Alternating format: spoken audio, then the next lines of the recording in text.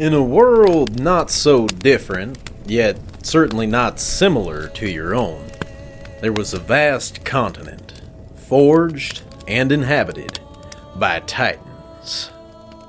They lived in relative peace until foreign gods arrived, challenging the Titans' dominion.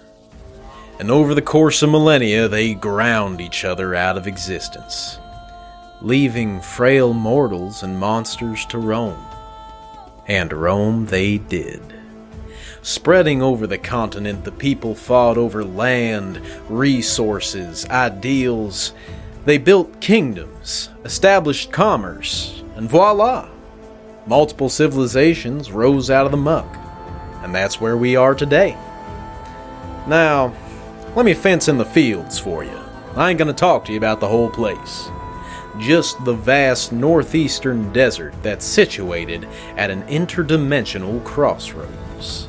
Let me tell you a tale about the two suns that rise over this dangerous arid land known as Hezcocosa, the tempest demigod that gallops across the sky, and ultimately, about some of the people that have to be smart or possess more grit than the desert's own sands from which they scrape their living.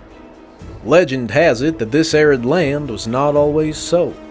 It used to be a sprawling jungle oasis, the jewel of the eastern continent known as Wadafanui.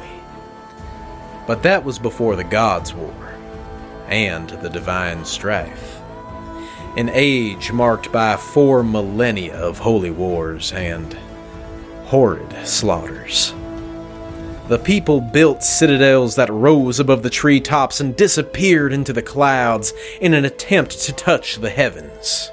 The devout scrambled for meaning, guidance, justice, and some semblance of life in all this chaos.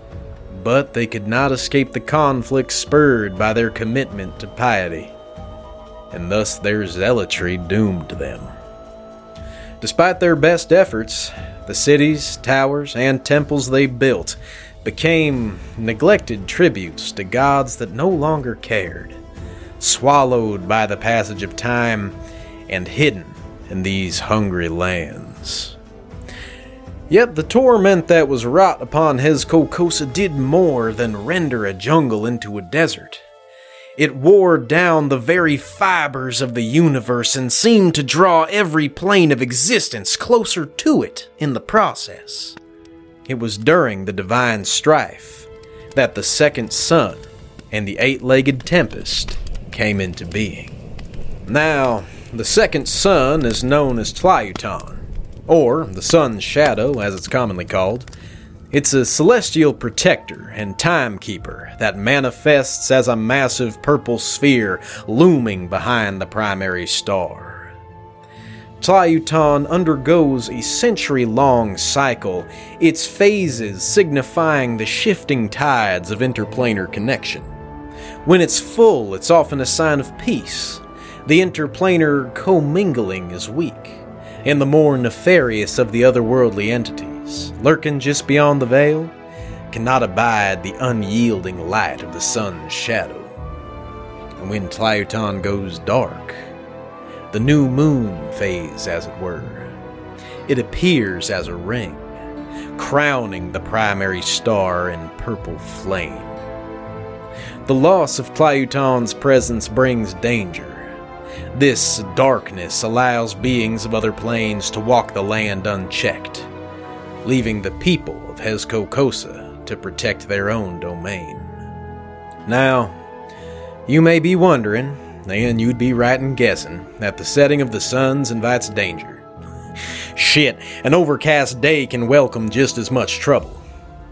But if you see a storm that shakes the land, and you hear the sound of thunder and horses, well, the word trouble simply doesn't have enough gravity to describe what's coming for you. The Thunder Stallion, the equine titan of storms, an 8-legged horse that gallops through the clouds surrounded by only the most furious of haboos, pursued by a stampede of his herd, the 6-legged Sleipnir. Horses that range in size from a pony to a 4-story building. It's said that long ago, the Thunder Stallion used to be the trusty steed of the Titan of warfare, thundering into the fray and smiting his master's enemies. This tempest-made flesh returned to the primordial plains when his master was slain at the end of the Gods' War, nearly 8,000 years ago. And he might have stayed there if given the choice. Story goes that someone, or multiple someones, summoned the Thunder Stallion into the interdimensional space that is Hezcocosa. And while no one knows exactly why he and his equine followers perpetually rove the land, it's said that he won't ever escape this blasted desert. When the Thunder Stallion and his mob of Sleipnir make to leave the desert, they seem to fade from, well, existence, I guess. And all of a sudden, at a different point far away on the desert's edge, they appear like a mirage, returning to storm across Hezcocosa. The wild gale and torrential rain that envelop the storm herd leave some life behind in the form of plants that grow in its wake. And herbivores grow in the wake of plants, and predators grow, well, you know how the food chain goes. All this is to say, despite it being a desert and all, Hezcocosa is rich with life, and home to more than one civilization.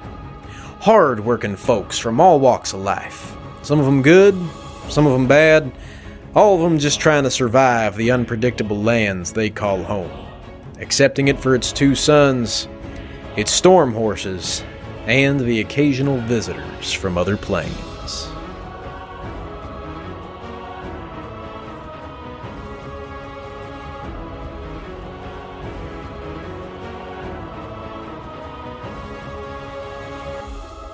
Hey folks, hope you enjoyed this little informative bonus episode.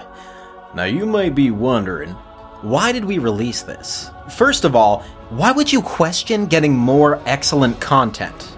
And two, because this February marks the 3-year anniversary of Tavern Squad Productions. As in, like, produce content. We're not a organized podcast syndicate. Yet, I guess. So we just wanted to release this little bonus episode to illustrate a little bit more of the magic that permeates the setting we find our band of adventurers adventuring in. So thank you so much to everyone who has been a part of this production. We want to thank you, listener, for listening. Thanks to all those who are sending us messages and leaving reviews. We love you all, and we would love to hear from you more. And if you haven't yet, write a review. You know, you can send us an email or a message on Facebook, Instagram, Reddit, wherever. And we'll begin reading your letters and reviews on air, starting next episode. So don't hesitate to reach out, and you can be part of our new Tums' Mailbag segment. Speaking of our next episode, episode 7 of our main campaign drops next week on February 24th. It's next Thursday. And if you enjoyed this episode, feel free to check out our main campaign if you haven't already. And in the meantime, subscribe to our show, take a moment to share with a friend.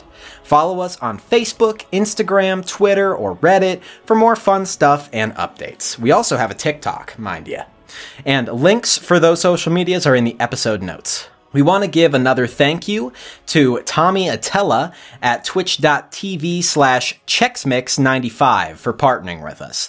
He plays Rocket League and Halo Infinite. Go check out his stream, and you may even see me there, getting my shit rocked. Check out twitch.tv/ChexMix95. The link is in the episode notes. Our intro song is Briefcase Number 1, performed by Tartanic. Our intro speech is written and performed by Lou Fox.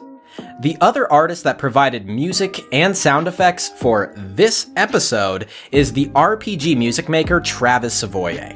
Travis Savoye is awesome. We've been using his content for well over a year now, and I have to say, it just brings so much more life to our content. So thank you, Travis, for producing the content you do. Thank you for letting us use it. And guys, go and check out RPG Music Maker on YouTube. You just type in RPG Music Maker, and he has so many playlists that are perfect for your Dungeons & Dragons or Pathfinder or whatever tabletop role-playing game that you're playing. It's perfect music for that. So go check him out. RPG Music Maker on YouTube. You can find links to his content and other contributors' content in the show notes. And with that, the last call has been made. The tavern is closing. Thank you so much for 3 wonderful years. And if you're asking yourself, well, wait, 3 years, but you only started posting stuff in 2021, actually go check out Season 1. It's on our website. So, go on, head over there. Toodaloo.